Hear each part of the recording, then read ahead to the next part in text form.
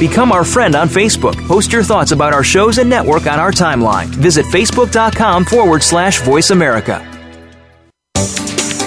The following program is being brought to you on the Voice America Business Channel. For more information about our network and to check our additional show hosts and topics of interest, please visit voiceamericabusiness.com. The Voice America Talk Radio Network is the worldwide leader in live Internet talk radio. Visit voiceamerica.com. The views and ideas expressed on the following program are strictly those of the host or guests and do not necessarily reflect the views and ideas held by the Voice America Talk Radio Network, its staff, and management.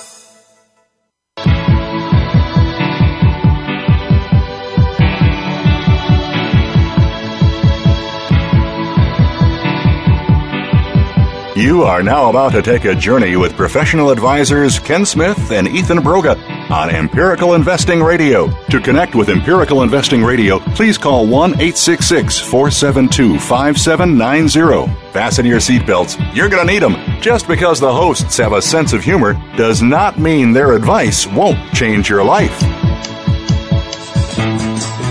Good afternoon and welcome to Empirical Investing Radio. I'm your host, Kenneth R. Smith, certified financial planner with a master's degree in financial analysis, CEO and co-founder of Empirical Wealth Management. We are a Northwest-based independent registered investment advisor.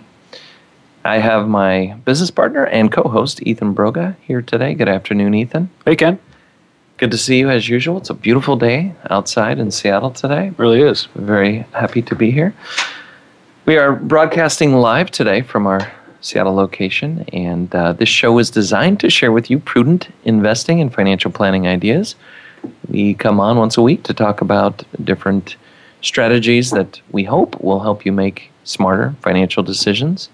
And if you have any questions you want to cover or want us to try to cover on the air, please do so. You can either give us a call live on the program, 1-866-472-5790.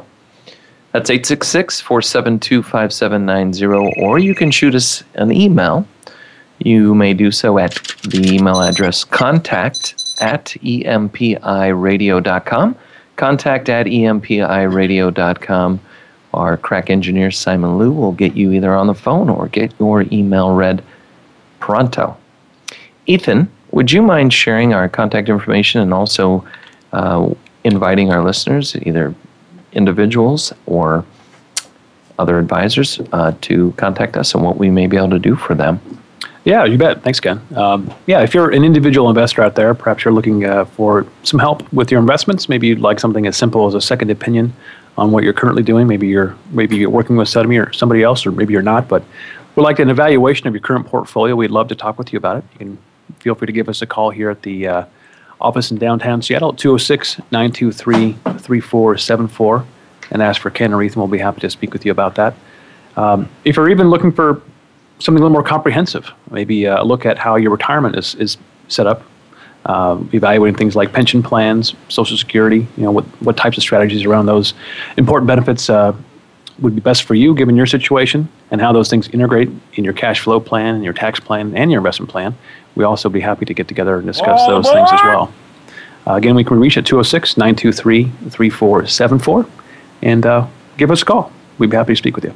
Definitely. We'd love to have the opportunity to provide you with a second set of eyes on any of the financial decisions that you're making, and really would be happy to help you as a listener of the program. And if you do contact us, we'll be happy to give you one of our favorite investment or financial planning books. So please feel free to do that, as Ethan said.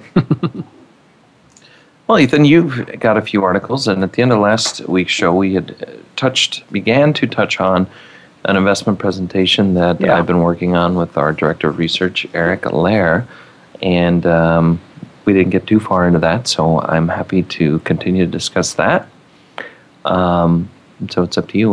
We don't do a lot of pre-rehearsal for these discussions. Yeah. So I like to keep it, Sure. Keep it fresh. I wouldn't mind, if you're okay with it, continuing on where we last left off, vis-a-vis the presentation that you recently put together and finalized, and we'll begin doing around the Puget Sound area. Here, I thought it'd be a good a good thing to share with the listeners out there. And if we want to take a break and look at one of the articles I had printed off, that'd be fine too. Why don't we start with your presentation, if you don't mind? That'd be great. And maybe to kick off this presentation, we'd start with a little discussion about we have either client or listener questions. Mm-hmm. We've got about looks like we've got about a minute or so. I'm not really clear what's going on up there, but never mind. We've got plenty of time. Sorry, I got my wires crossed with Simon's signals there. No worries. Anyway, we had a situation where a particular client was expressing gratitude and their happiness and satisfaction with working with our company, separate from the radio program Mm-hmm. here. Mm-hmm. And they mentioned one of the things that was mentioned in that discussion was, hey, well, the performance has been really good over the last year or so, particularly as they took a more aggressive stance with their investments. And one of the things I shared with the group and with you, and I want to open or bring this out, because even if you're working on your own or working with a different advisor or some other advice relationship, I think it's always important to understand what is good work and what is a function of market forces. Okay, yeah, sure. And so in this case, I was just saying, well, it's great. I'm certainly very happy when people are happy. But if it's simply because the market went up over a very short period of time since they either began working with someone or began investing, let's assume that you're just looking at your own investment strategy and whether or not you are congratulating yourself on doing a great job. Maybe you just began putting money into the market and it happened to be at a time the market did very well. I think it's important to understand that it won't always do very well. I mean, today we saw a pretty big decline, and that may be a very temporary. We've seen a lot of bouncing up and down. It's what the market does. It may be something that the market goes sideways or down over the next year. The first lesson in what we're embracing and in the way we invest is not putting a lot of weight in those short-term market fluctuations, and not congratulating or firing yourself or your advisor over very short-term performance. So another outcome, and tie this in, another situation, a particular investor was speaking with one of our other advisors who, maybe a year or two liked Boeing, and Boeing stock is an example. Maybe Jim Cramer was out screaming about Boeing. Whether or not Boeing went up over the last year more or less than the stock market would not justify the firing or hiring or congratulating of anybody, whether it was you running your own portfolio or you had hired an advisor, and they either told you to buy Boeing or they told you to sell Boeing and diversify into a several thousand security portfolio. The right thing to do is the right thing to do. The statistically sound and prudent approach is that whether the subsequent short-term outcome bears that out or not. And so in this case, if you owned a great part of your retirement savings in a single stock, I don't care what stock, and someone gave you sound advice to diversify that because you're taking on a lot of risk, that advice is really good advice, regardless of over the following 12 months, that individual stock doubled or tripled what the market did or what they put you in. And I bring this up because I see this a lot. And it's an easy mistake to sidestep by just being aware of it and taking the approach in life that the right decision was the right decision regardless of the short-term outcome. Do you have anything to add to that? Well, we talked about this before too. I think I would add a little bit. Yes, I would love that. Or just expand on that idea. It really is a function of, if you're working with an advisor, let's say, for example, it can't be that if the market goes up or down, you said this before, in fact, I probably got this from you because we talk a lot. We're tight like that. Exactly. So if you hire an advisor and that advisor, you have a good experience, let's say, over the next 12-month period, but it's a function of purely the market went up. The market just went up over that period of time. Or conversely, if the market went down over that same period of time. So now it's been a year and the market went down, and then you're going to judge your advisor based on the market going up or down. It isn't a fair way to do any type of an evaluation of how good your advisor is or isn't. At least in terms of, in my world anyway, I don't want to be evaluated that way, because really what matters is on a relative basis with the market. And also relative to your own situation, given the long-term objectives of what you've agreed upon with your advisor.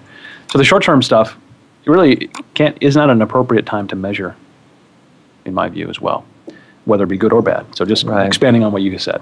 If you hired an advisor and over the last year, they say the next 12 months, the strategy that the advisor took was really based on a speculative guess or gamble on which direction the market would go or which direction a small number of securities go. There are so many different advisors out there making predictions that some of them will get it right. Occasionally. It would be very dangerous to base your success or trust with that person. I would rather work with someone who can justify and support the strategy they're taking with my retirement savings, the costs inherent, the tax consequences, the potential risks, and the potential rewards. And they have a very thorough understanding and ability to explain how that all got put together. That wasn't based on, and we touched on the first part of the presentation on investing last week, which was crystal ball investing. We call it crystal ball investing because it really is interpreting future events that are very unpredictable. It's the nature of the future. It's the nature of the future, right? And so even if they are correct, I would still say, you know what? I would not engage in this if it was my own money. I'm not even saying for our own selfish purpose. If it was my own money or my family's money, I would recognize what it was. Just like when you win a lottery, you buy a lottery ticket and you win. Somebody does win frequently, right, in these. However, we do realize that it is what it is. It was a very statistical long shot that's going to be, and I would not recommend a strategy of putting my entire IRA account into lottery tickets, regardless of the fact that I may be an advisor out there saying, hey, I will help you buy the lottery ticket at the correct location and pick the right numbers. And look, the last guy that won, I was able to do that with him. Mm-hmm. It's not something I would engage in. And so you can save as an investor, you can save a lot of frustration, a lot of potential heartache in the future.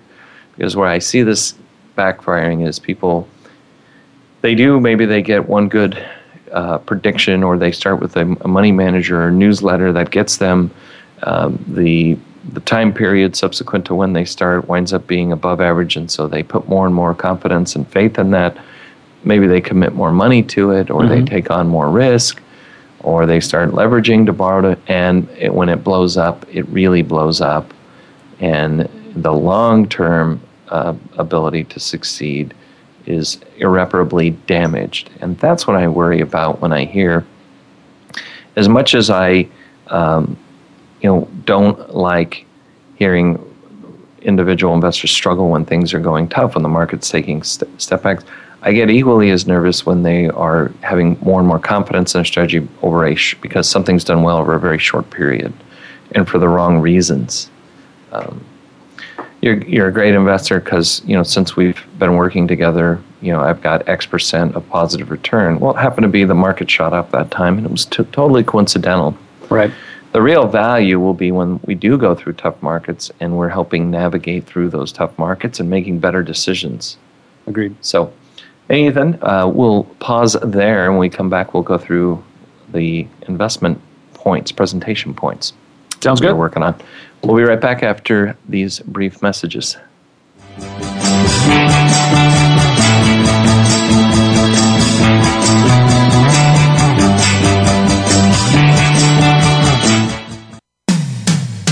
When it comes to business, you'll find the experts here.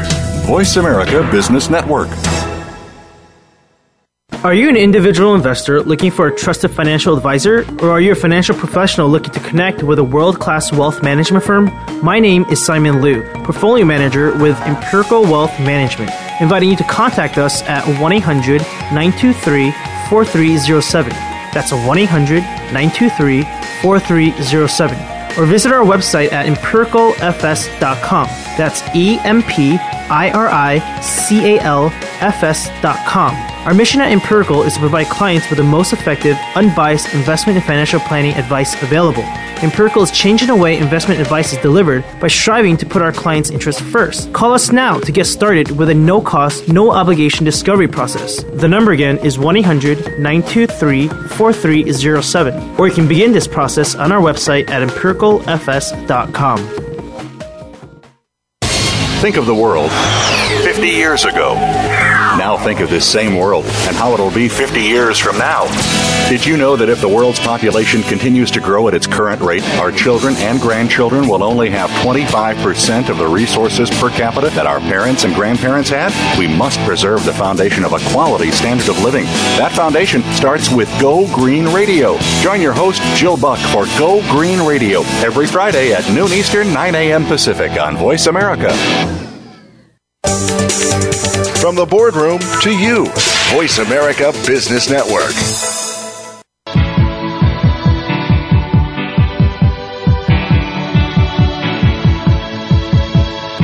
You are listening to Empirical Investing Radio with Ken Smith and co-host Ethan Broga. To call into the program with a question or comment, please dial 1-866-472-5790. That's 1-866-472-5790. You may also send an email to contact@empiradio.com.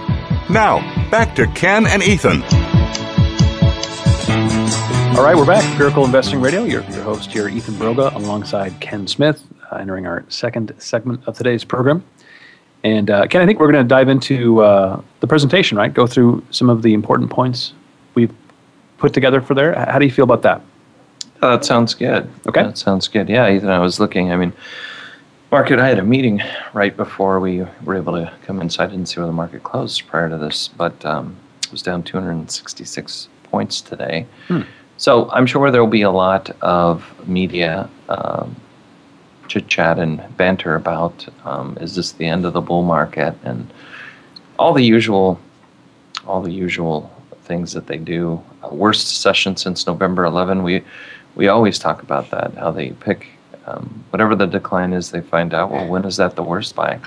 Yeah. It doesn't mean anything.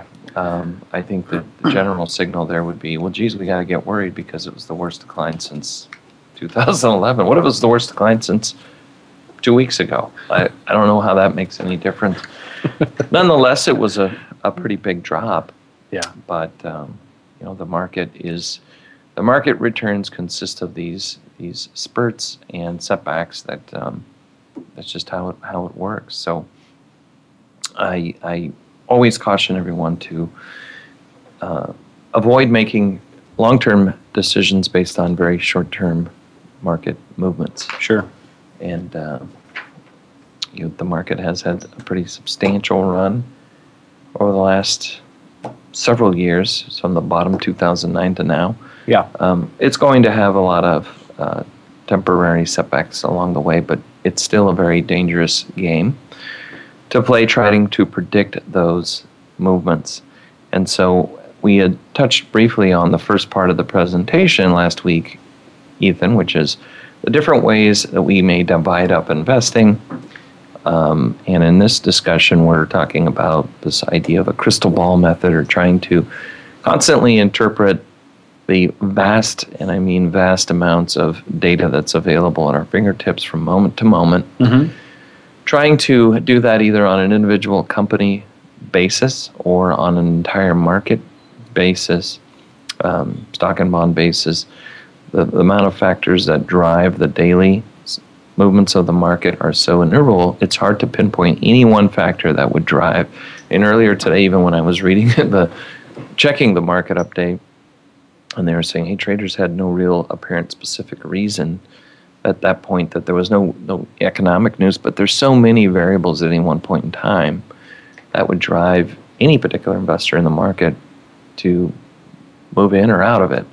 So the idea here is we're going to talk about crystal ball method of investing, general indexing, or if you broaden that to what we would call more of a passive investment approach, and then what I would catalog as the third type of investing, which would be empirical investing. Becoming an empirical investor, taking an empirical approach to investing.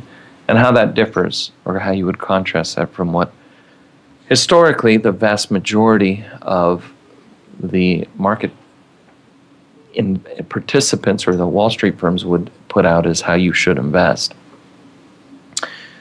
So the idea of this crystal ball method of investing is, stock picking, market timing, any approach that would engage in trying to identify missed opportunities in the market. Usually, the idea here is that you want to outperform the market rather than just accept the returns that stocks as a group would provide you as an investor, which, by the way, have done very well over the history that we can track in global markets, diversified strategies, like just saying, hey, in the U.S., if I was able to own a diversified basket of stocks from the very beginning to now, would I have done well? And the answer is, well, you would have done very well if your definition of well is staying ahead of inflation, actually growing your capital, and doing so in a way that's passive. You're not out working for it. You're investing your capital and getting a return on that. And that really sets the stage for the fundamental principles of the foundation of capital markets. Investors should be able to put money into those markets, take a risk for doing so, and get rewarded sufficiently on a whole. Not every investment, not over every small time period. That element of risk and unpredictability is what generates that higher rate of return over just keeping it in cash, which is a guaranteed loss against inflation for the most part, right? Yep. Or safer approaches like buying CDs, for example, which may or may not beat inflation over the long time, but also may be very critical and important, the bond part, to reduce the short-term volatility of the portfolio if you don't have the time horizon to wait for that for the equity markets to work through its short-term volatility and return a positive return that it always has over longer periods of time. So if you look at the results of these strategies, if you're looking at whether or not, hey, should I go out and buy my own stocks? Some investors say, hey, I can go do that. Maybe I can do that with the help of an analyst or a broker. Or they could hire another professional to pick a certain set of stocks to beat the market. Right. And they may engage in, traditionally we call it fundamental analysis, this idea that you will look at the company's financial statements, key executive interviews, financial reports, the overall industry that they're in, the economic growth and prospects, and you'll make a decision whether that stock is trading at a fair value, under fair value, or overvalue, and you will weight accordingly in your portfolio. Technical analysis tends to be an approach to either stock market or individual stock picking that focuses more on the pattern that the stock trades in, tracking historical trading patterns and trying to make predictions in the future about where that stock will go based on those previous patterns and the volume, moving averages, all kinds of strategies involved in technical analysis that you can utilize. The issue, though, when we get to the results, Ethan, on this, and if you were going to walk in the casino and you were to take the best possible approach to playing blackjack, for example, you can get your odds up to about 49.2%. So if you play long enough, the law of large numbers says, well, we're probably not going to win. But those odds are pretty good in terms of you can play for a while, right? It's not a 1 in a million chance. So again, like buying lottery tickets. Sure. Yeah. But if we look at the results and what researchers and academics have done is said, well, one way of measuring the success of these traditional investment strategies is by looking at the odds of success that the professionals get. Because if highly trained professionals with high graduate degrees from the top institutions in the world aren't able, with unlimited computing power on top of that, if they're not able to eke out a little bit of additional return, would it be reasonable to think that the average individual person who might dedicate a moderate amount of time and have a moderate amount of resources would do much better? Right. Well, we have studies on both, actually.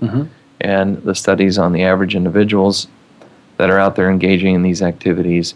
What they don't have is the additional layer of cost associated with hiring these professional managers. But for the most part, that cost on an annual basis, if you say the average traditional active manager, while it's high, it wouldn't be so high if they were able to get you that extra performance, right? Right. But on average, maybe it's somewhere around 1.5% for these guys. So to buy the best talent in the world, you're going to pay them at most 1.5% to pick those stocks for you. If they couldn't do it and beat it by that amount, is it the 1.5% that you're saving that you're going to be able to do it better, Ethan? Right. Probably not. Probably not. If we're being honest and using our common sense on this. So the odds of these traditional professional managers of the caliber that I just described as a group is about 17%. Of the time over the long run that those managers have been able to have success. That's just citing one study. There's been many that are done, but just looking at the CRSP mutual fund database, and if you were to take a look and you said over the last 10 years, for example, how many funds beat their respective target benchmarks, the success rate was about 17%. You'd have better odds of winning money at the blackjack table than you would beating the particular benchmark over the last 10 years of this game. So for me, it's not a game that I would typically want to play, either myself or engaging, again, if I could hire the best and the smartest and they can't do it consistently, I may be a smart guy, but I don't have the resources that they do. I'm certainly not arrogant enough to think that I'm going to be able to do much better. And the statistics don't bear that out, and we look at the individual account studies either. So if that's the case, what is an alternative to trying to beat the market? Well, one idea is, it's been around since the late 70s, is I could simply buy an index portfolio.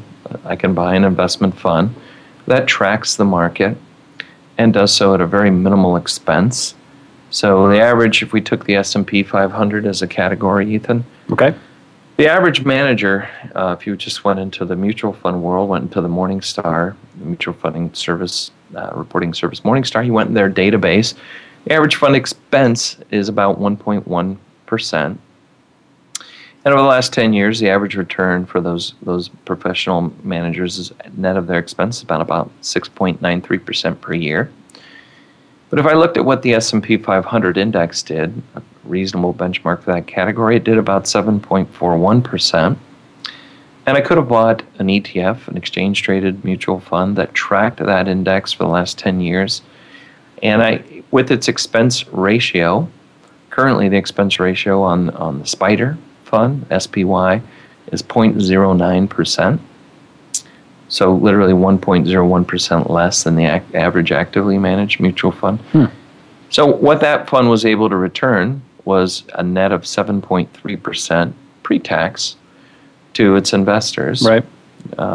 Just not far off of that 9 basis points or that 0.09 of expense. And substantially better than the average large cap manager that's out there being paid to beat that market index. Mm-hmm. So that's not a bad approach, because if we were to further reduce these returns by the taxes created, right, there would be a wider spread between those two. Does that make sense? Yeah, it does. If you put $1,000 in 10 years ago, the difference, you'd have about an extra $68,000 in the index approach here. Mm-hmm. We're going to have to take a quick break, though, Ethan. Let's come back, and then we'll pause on this whole thing before we move on to the next category. Sounds good. All right, we'll be right back on Empirical Investing Radio.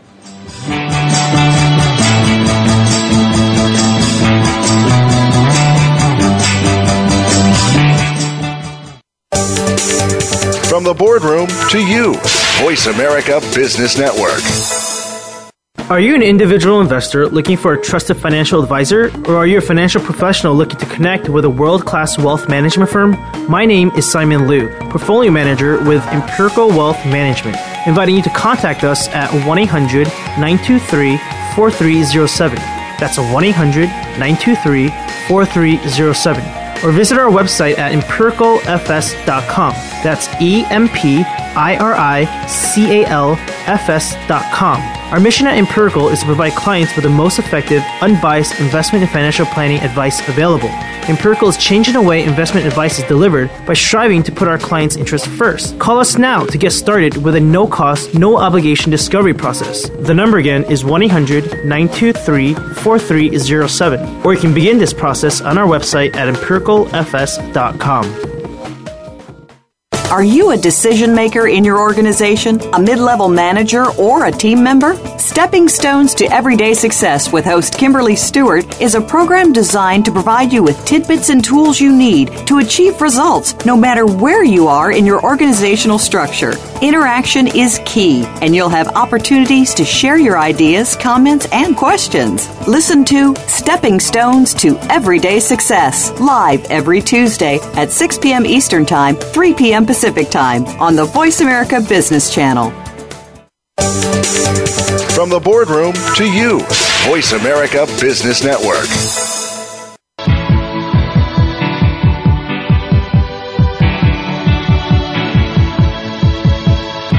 You are listening to Empirical Investing Radio with Ken Smith and co-host Ethan Broga. To call into the program with a question or comment, please dial 1-866-472-5790. That's 1-866-472-5790. You may also send an email to contact@empiradio.com. Now, back to Ken and Ethan. All right, welcome back to Empirical Investing Radio. Your host here, Ethan Broga, alongside Ken Smith. We're just talking about one of our newer presentations that we're doing around the sound here. And Ken was walking us through it, and we're just at the point of the presentation where we're talking about sort of the odds of investing. And maybe I'll just summarize a couple of things, Ken, we can talk about a little bit that we can continue on if that's okay with you. Sure. So one of the things you mentioned earlier was just that the odds of success, if you're out there picking stocks, trying to time the market, or you've delegated that to a manager who is, in essence, doing the same type of work, using the resources and stuff that they have available to help guide those choices. Well, they do studies on these types of things. We've talked about this in the program before, and one such study was referenced in our presentation. And it turns out over this 10-year period that they studied, there was about a 17% success rate, which is, well, very, very low, first of all. Yeah. So very, very low odds of success on its own. But you're comparing it to things like blackjack, for example, which I thought was great, where you have not quite, slightly lower than 50% odds of success, 49.2%. So in other words, you have better odds investing, or rather doing blackjack regularly than the odds of successfully investing using the active approach over the last 10-year period of time. I thought that was pretty good. We were talking on the break, too, that there are lots and lots of studies that have been done over the years. This is one of the latest ones, but they do them over different segments of time, different markets, whether it's in the U.S. or it's in the international stocks, and they all basically have the same type of conclusion, where the active approach, the idea that picking stocks or timing the market, those tend to underperform. They don't have the types of results that you would hope for anyway when you're buying them over the long run. Anyway. Right. I think it's important, Ethan, on that note, to focus on it's not just the odds in itself, but it's also the payout. So when you're making a bet or entering into particularly a very complicated statistical encounter here of odds and payouts, it's not enough that you pick the right football team, right? If the odds are so great that team will win, there's typically a spread involved in there. Right. It's the payout that also makes it different. So the other interesting thing to consider is when you look at, it's true that I could have owned any series of individual stocks at different time periods and made a lot of money. I mean, I could have, that's the Jim Cramer whole thing, right? Is he's pitching different stocks that he thinks you can make a lot of money doing this. And that's true, but the payout, the odds of you losing, you have the ability, for example, to lose everything. If you put all your money in that single stock. So it's not enough that it has the opportunity to beat. It's by how frequently does any one stock and the ability to pick that one stock beat the market. Is it by enough to compensate you for the risk of losing all your money? Right. or having a substantial drop if things go wrong. And so when we're talking about these managers on abroad, if you say, well, there was still 17% that beat the market over this period of time or beat their benchmarks, in other studies we've looked at, in addition to the low probability of them beating, there hasn't been very much additional compensation. So how much did they beat? They could have beat it by 0.1%, right? In that number, it's very few of those 17% that beat the market, for example, by 5 or 10% a year. Right. When they are beating, it's not by that kind of a margin, but the amount that when they do underperform, the group that underperforms, a lot of times the amount they underperform by is far more significant. The magnitude matters here. The magnitude of the underperformance than the amount that the winners do outperform. Right. Does that make sense? Yeah, yeah. So knowing that helps you also to put this into place and whether or not you'd be willing to engage in that activity. Mm-hmm. Is it worth it? And studies on behavior, on psychology, for most people, if you are a gambler, it doesn't matter what those odds look like, right? You want the big win, and you may be very willing or to take that kind of a risk. The risk, obviously, at the casino, if you put all your money on one particular number at the roulette table, everything, you put 100,000, right, go in there. Mm-hmm. If you win, you do win huge, right? But if you lose, and there's a high probability that you will in that case, you're going to lose everything. You're going to be wiped out. Right. But for most of us, the additional satisfaction as we're building our retirement, if we look at the average person trying to build a retirement, hey, I want to save money. I'm deferring enjoying that money now. I could be out spending it and doing fun things. But I'm doing that for the benefit of the future of myself or my legacy desires. And when I'm doing that, I don't want to speculate. And the pain for most of us of seeing a significant loss in what we've worked so hard to build and preserve is far greater in a lot of cases than the pleasure that we get from the additional double or triple beyond a certain point once our needs are met. And so often, Ethan, I find that I meet investors in discussions that we do, presentations, and just out in the public in general that haven't thought these relationships through very thoroughly. And it's also been very well documented. It's our natural instinct when it gets into these complicated economic and emotional decisions, when those are blended, we tend to take shortcuts. Yeah, right. And go by our instinct. You have to do that. And so part of and we'll come back to the direct presentation here, but I just wanted to point that out in that for a lot of these people that I see, if they took the sound strategy, they would accomplish all of their objectives and avoid a lot of pain, because a lot of times they're taking strategies either knowingly or unknowingly in most cases that they think will present them with a lot of potential upside and pleasure, but not realizing that they're really structured their investments and the way they're handling their financial decisions, the way where they're exposed to significantly more pain for an opportunity that presents them with little upside pleasure. Right. And in my world, I'd rather reverse those two and say, you know what, I've got very little opportunity for extreme pain, but I'm going to optimize. I'll get 80 or 90% of the pleasure that is available for me to have. Yeah. With the strategy that I'm taking. It's interesting you mentioned that. I had two things that came up while you're talking there. Well, one of these things was we decided a 10-year study, and we talked about the success rate over that 10-year period was 17%. By the way, over a 1-year period of time, there was a 37% success rate, and in a 5-year period of time, it was down to 25%, and then at the 10-year period of time, it was down to 17%. And I wish, Ken, there was a way to have this same study or other ones that are like this have projected over a longer period of time, because I'd love to see what happens at 15 years, 20 years, 25 years, and even 30 years, right? I'm positive that the trend, the relationship we see here in the short run, the last 10 years, would be similar over the next, say, 20, 30 years, whatever it is. In other words, about the end of the time frame, and let's say a 25-year period of time, what would be the success rate? It's got to be in the low single digits, meaning that most people have an investment time horizon that is significantly long, particularly if you're in stocks. You hope you better be. It could be years, could be decades, right? Could be if you're just retiring, you're 60 years old, you have 30, 40 years left to worry about being invested. So what time frame, or rather what type of expectation would you have given that long period of time?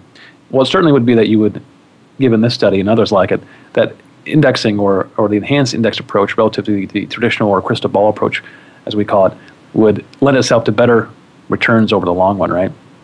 Right. If there's a way to do that, I wish we could. I wonder if there's a possibility of studies that cover longer periods of time, because matching that up along with your own time horizon would give you a clear indication of which way you should go in the very beginning if you knew about this information. Right. One of the studies during the break we were talking about, and it's called False Discoveries in Mutual Fund Performance, Measuring Luck and Estimated Alphas. Right. And we've talked about it several years ago. This came out February 2010 in the Journal of Finance.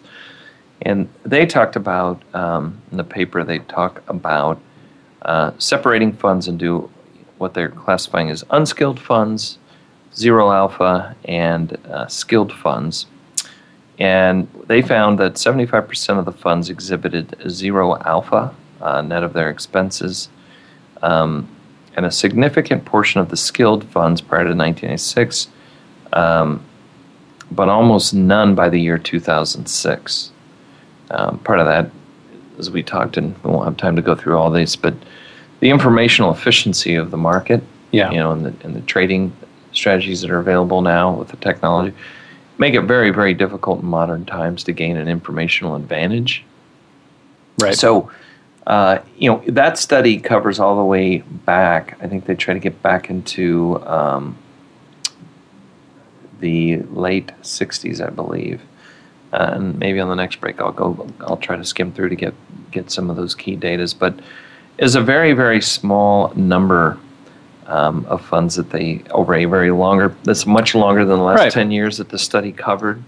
I think it was something less than like 1% was the conclusion on it. Right. I think it's so relevant because that's the time frame most people are dealing with when they think about it. It isn't 5 years or 10 years or even 1 year. It's really over 10, 15, 20, maybe 30 years. Right. So given that type of odds over that period of time, what strategy would you choose if you knew about that in advance? Well, clearly it would influence you, right? Right. Clearly it would. No, it's a good point, Ethan. Okay, well, on that note, if you've done this indexing idea, which we're big proponents, I think our contribution to the world of investment, when everybody is that we're worried about, not big, giant institutions with funds that they want to gamble with, but the clients that have worked very hard to build a retirement that we are working with, when we're meeting a vast majority of them that have already switched and engaged in this idea of indexing, and are incorporating, if not all, but at least a portion of their portfolio, I'll be much happier. But what else is there beyond that? Is that the end of it?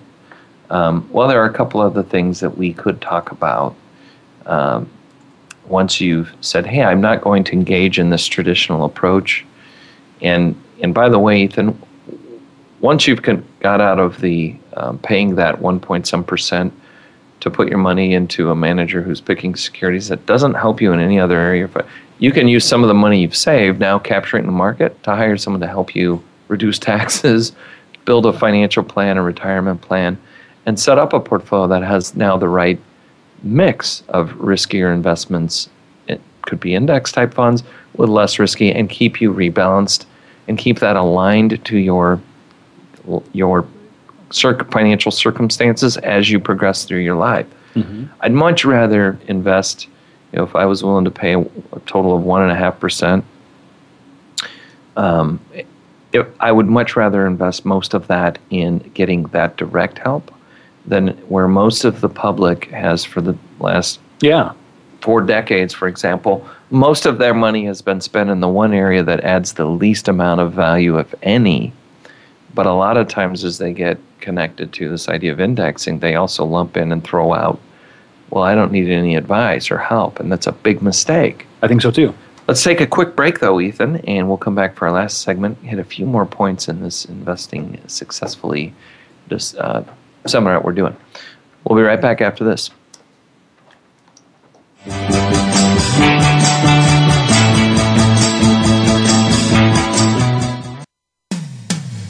When it comes to business, you'll find the experts here. Voice America Business Network. Are you an individual investor looking for a trusted financial advisor, or are you a financial professional looking to connect with a world-class wealth management firm? My name is Simon Liu, portfolio manager with Empirical Wealth Management, inviting you to contact us at 1-800-923-4307. That's 1-800-923-4307. Or visit our website at empiricalfs.com. That's EMPIRICALFS.com. Our mission at Empirical is to provide clients with the most effective, unbiased investment and financial planning advice available. Empirical is changing the way investment advice is delivered by striving to put our clients' interests first. Call us now to get started with a no-cost, no-obligation discovery process. The number again is 1-800-923-4307. Or you can begin this process on our website at empiricalfs.com.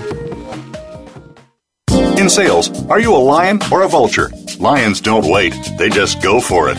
Vultures hang around until the lions are finished and just pick up the scraps. How can you set yourself apart as a lion? Join the other aspiring sales lions and listen to Forget Patience, Let's Sell Something with host Ty Maynard. You'll learn the tips and strategies of top sales professionals. You'll gain more clients at a faster rate and at higher margins. If you're a sales professional, business owner, or executive, listen in every Thursday at 8 p.m. Eastern, 5 Pacific on the Voice America Business Channel.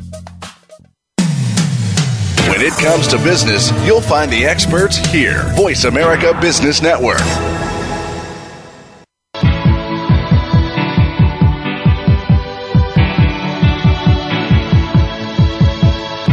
You are listening to Empirical Investing Radio with Ken Smith and co-host Ethan Broga. To call into the program with a question or comment, please dial 1-866-472-5790. That's 1-866-472-5790. You may also send an email to contact@empiradio.com.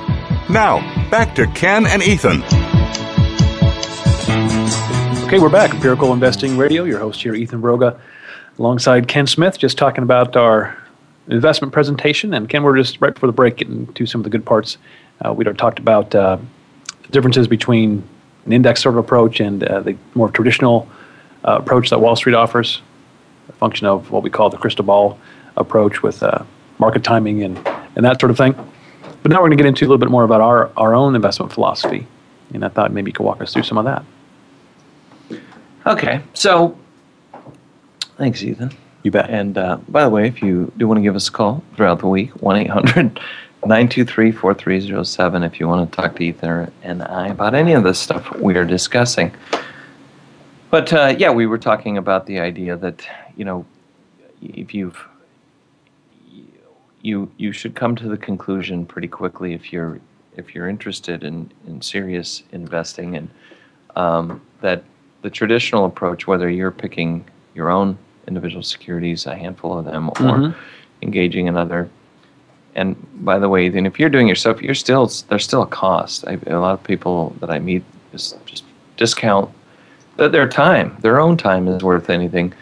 I think your time is probably one of the most important things you have in life.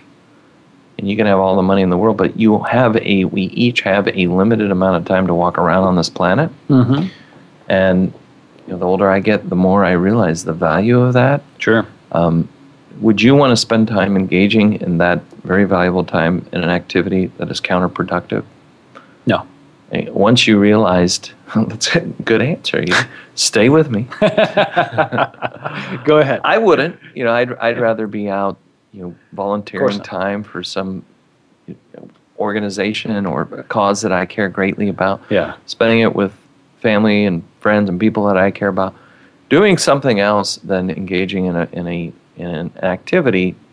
Once I knew that it was counterproductive, and not only that, detrimental to my financial well-being, it doesn't help. So there's a lot of work we still have to do to get this message out. We've been great strides as more and more advisors have jumped on this bandwagon. Yeah. It's been very encouraging, and even though we compete with a lot of them, it's encouraging to see that they are realizing and opening their eyes up to this. And now the public is as well, but there's still a lot more work to do here. Sure. And I wouldn't spend a moment of my life engaging in something. So if you don't believe it, then look at the studies. You got to figure out a way to measure it independently. So if you're an individual investor doing your own thing, or you're delegating that to mutual fund managers to help run your portfolio for you. How they perform or how you perform in and itself is not the right measurement tool. You have to measure it against the correct benchmarks, right? You got to use the correct measuring stick. I'm convinced that if more people were able actually to independently do that, i.e. measure their own performance versus an appropriate benchmark, well, then the problem would solve itself. In other words, I think people who do what they do because they think it's the best thing. And I think they think it's the best thing because they're not, a lot of times, appropriately measuring it against the right type of reference point. So it's really hard to do, by the way, independently. All of us have our built-in biases that allow us to continue on a path that maybe not, a lot of times, may not be the best path for us. But we don't know how to evaluate that on a basis where we can effectively measure it the right way. You know what I mean? Yeah. So it makes it hard. So I'm not sure why I went into that, but it's just difficult to do. And I think all the more reason to have once in a while talk to somebody else to make sure what you have in mind is the appropriate strategy. Right. So as we progress from here, it's really putting icing on the cake. If until you've embraced the idea that indexing is superior to these traditional, everything else we're talking about is less important. Yeah. But let's agree now that you've made that decision, and you're looking at, well, I'd like to get the most that I possibly can out of the market in areas that I feel that there is a great opportunity for me to look at the research and make better investment decisions. And one of those ideas that's been put forward and now is getting more and more traction as the success has been documented in the returns of these different strategies is that there are different premiums to go after in the marketplace. So rather than picking stocks as one of those ways, what if I tilted or weighted my portfolio or built my portfolio instead of just owning that S&P 500? I increased my expected return by owning some other parts of the market that have a higher expected return, like small companies, and not just picking a handful of them, but owning an entire group of them and saying, hey, the research shows that if I own an entire group of these stocks, some they are dangerous, they're risky, they're more volatile, and some will disappear. But the aggregate of them, the group, has added or offered a pretty good return, a premium, and that's where we designed our own equity portfolios. We call them targeted premium because we are targeting different return premiums over just owning a stock market index. Right. So there are areas that you can add once you've embraced this indexing. Say, hey, you know what? One way, 17% of these managers cannot beat their index, but one way I could beat the general market with reasonable consistency if I have a long enough time period, and that's the key.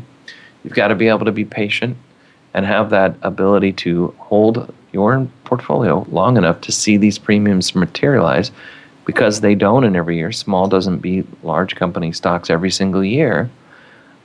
But owning small versus large, or value companies versus growth companies, if you looked at emerging markets companies or less developed countries versus developed countries, there's risk involved there that should be rewarded over time. It has over the period that we can track those markets, so that might be a viable way of dividing up your portfolio. And the other important ingredient in all this, and how you can add some additional value, and as we try to do as advisors, is how all these different areas, and we can subdivide our equity models into 15 different unique investment classes, include some real estate, international, emerging markets, commodities, things like that.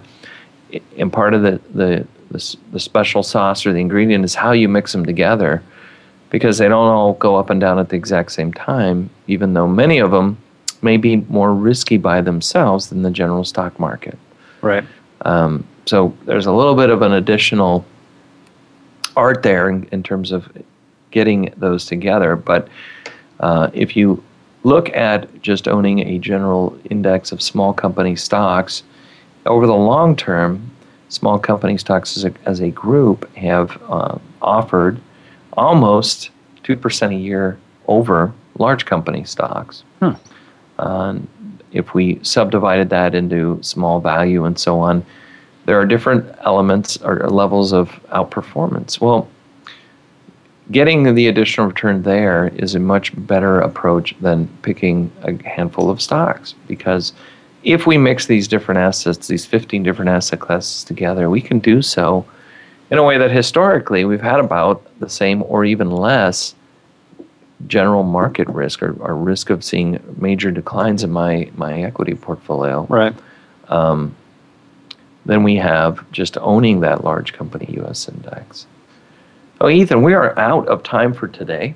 And there was a few more topics. We can cover them next week. And if you can't wait till then, give us a call or email us. You can email me directly, ksmith@empirical.net, EMPIRICAL.net, or 1-800-923-4307. And thank you very much for tuning in to Empirical Investing Radio with myself, Ken Smith, and Ethan Broga. Have a great week.